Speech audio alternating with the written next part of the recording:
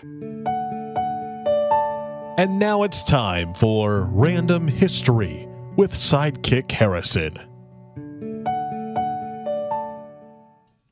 In 1887, a group of men added a woman named Susanna M. to a mayoral ballot as a joke intended to humiliate women. She won, becoming the first female mayor in American history. This has been another episode of Random History with Sidekick Harrison.